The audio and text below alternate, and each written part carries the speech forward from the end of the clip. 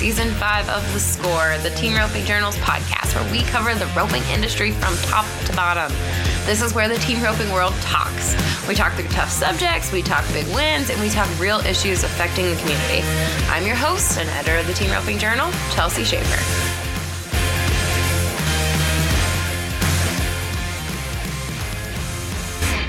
Hey Team Ropers, welcome back to another episode of The Short Score. For this week's episode, we have an audio clip from roping.com with Charly Crawford at the Smarty Young Pro Camp talking about learning how to be a winner. I hope you all enjoy this episode, brought to you by the WCRA.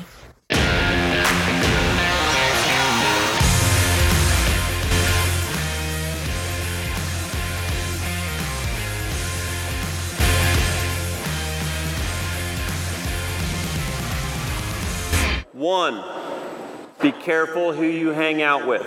Be very, keep your standards high, okay?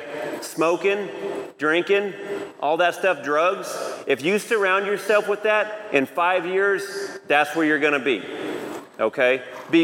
When people interviewed Michael Jordan, and they said what made him great is his standards. He had a very high standard among himself, his teammates, and the people around him. But what he ended up being, one of the greatest of all time, okay? So remember that. And here's the next important part of the process. You either win or you learn. Nothing else. You don't lose, you learn, okay? When you guys learn, because the other day, Jade Connor, I don't know if you guys know who that is. Josie Connor, one of the baddest little girls coming up right now in the breakaway. This girl has not hardly lost at all. Everywhere she goes, she wins. They went to a roping the other day and she missed a high call and it started happening a couple different times in a row, okay? They got back home at 1 o'clock in the morning. You wanna know what she did when she got home? Saddled up a horse, turned on the lights, and went and worked on it until that became a strength. You wanna know what her dad called and told us? He said, you know what's funny about losing is I would have not seen that right there if she'd have won. Does that make sense? Use learning as a building block, okay? Whatever it was right there, she couldn't wait to get back home, turn the lights off, and get up under it. He said if we'd have won the roping that day, that'd never happened. It's amazing what losing can do. It can grow you. It can mature you. It can get you to that next step. Remember the root system. That's part of the process. Get up under it until it becomes a strength.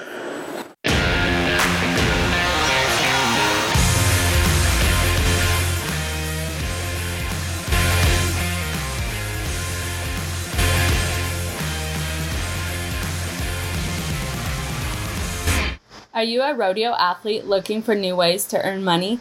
The WCRA World Champions Rodeo Alliance is all for rodeo, and you can be too. How does the WCRA work, and how do you earn money? Start by nominating any event you are going to be participating in prior to the performance start time.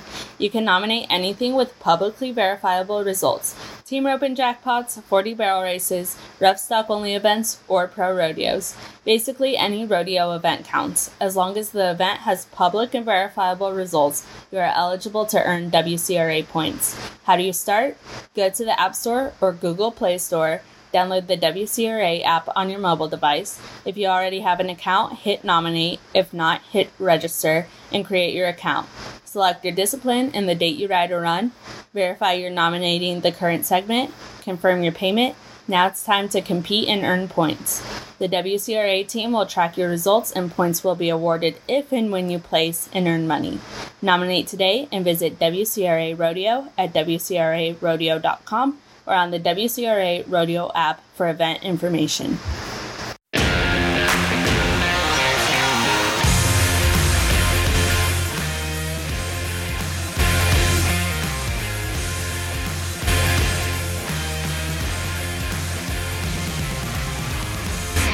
I like goals. Goals inspired me. You talked to Trevor about goals? Trevor's like, so you think I need to write down if I want to win the world? Like, I already know I got to win the world. Different mentality. You know what I'm saying? But for most people, so one of the things that made me good was because I learned how to lose first. Okay, does that make sense? So I learned how to lose first. That's a tough way to learn how to win once you learn how to lose. Okay, I roped really good, but I got my butt kicked a lot, and so my confidence was terrible. I was always getting my butt kicked. I had to learn how to win.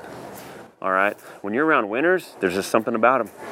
You can see it in their eyes. You can see it in their actions. Okay, you can see it in their mentality.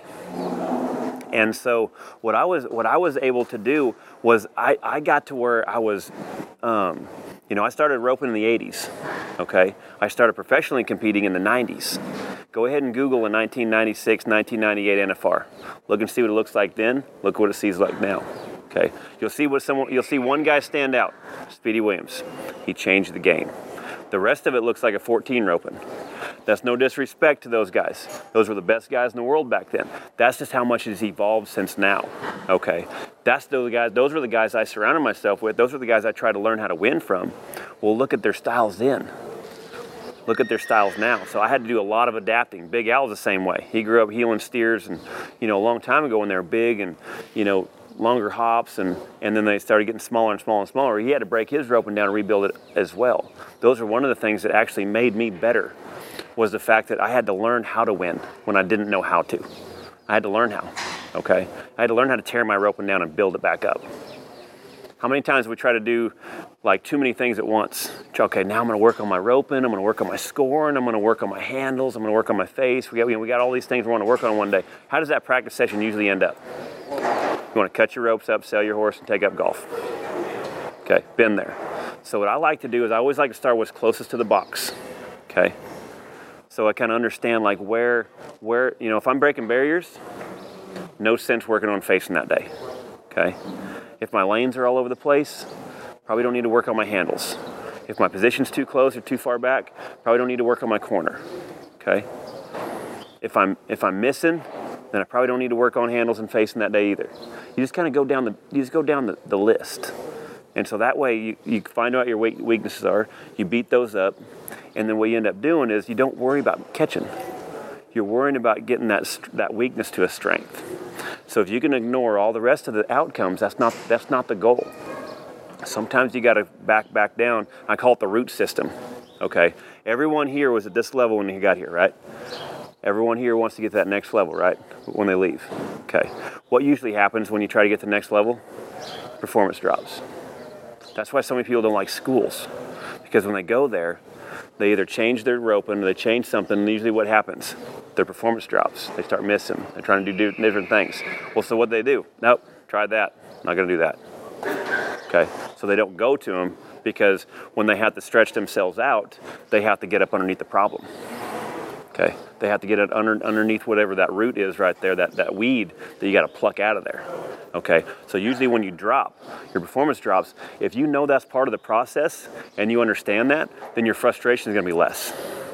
If you're wanting to try something new and you'd expect yourself not to drop, you're kind of being unrealistic with yourself. That's what's going to create frustration. If you know that's part of the process and how to get better, then once you get up underneath right there of like splitting the horns or hitting up underneath the right horn or getting my good start, once I get up underneath that, when you get up underneath it, when you come back up, that's how you've gotten better. That makes sense? So the process is huge. That's one of the biggest things that took me the longest time to learn at your age, because I wanted to make the NFR. Okay?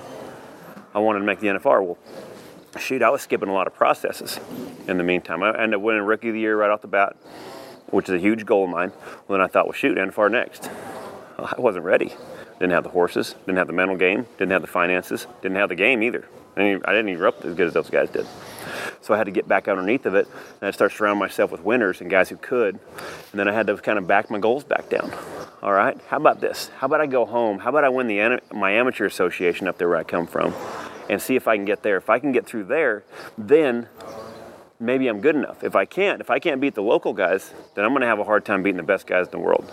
Okay, I started just kind of backing my goals back down. Give myself a little bit of those wins, a little bit of confidence where I kind of keep stair-stepping until I got to where, all right, Thomas and Mack, baby, here we come.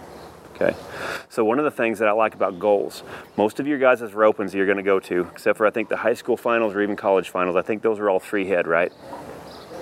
Okay, All right, let's just focus on our biggest ropings. What's our biggest roping goals this year? U.S. finals already come and gone. Next one, most of them are forehead. Okay, so let's have a foreheader real quick. On the ground. Remember, back up the box like you're riding to the steer. Set the run up. See if you can catch 4 steers in a row right here. All right, let's keep adding the pressure up as you build it. Okay, visualize yourself roping the first steer. Visualize yourself roping the second steer. Visualize yourself roping the third one.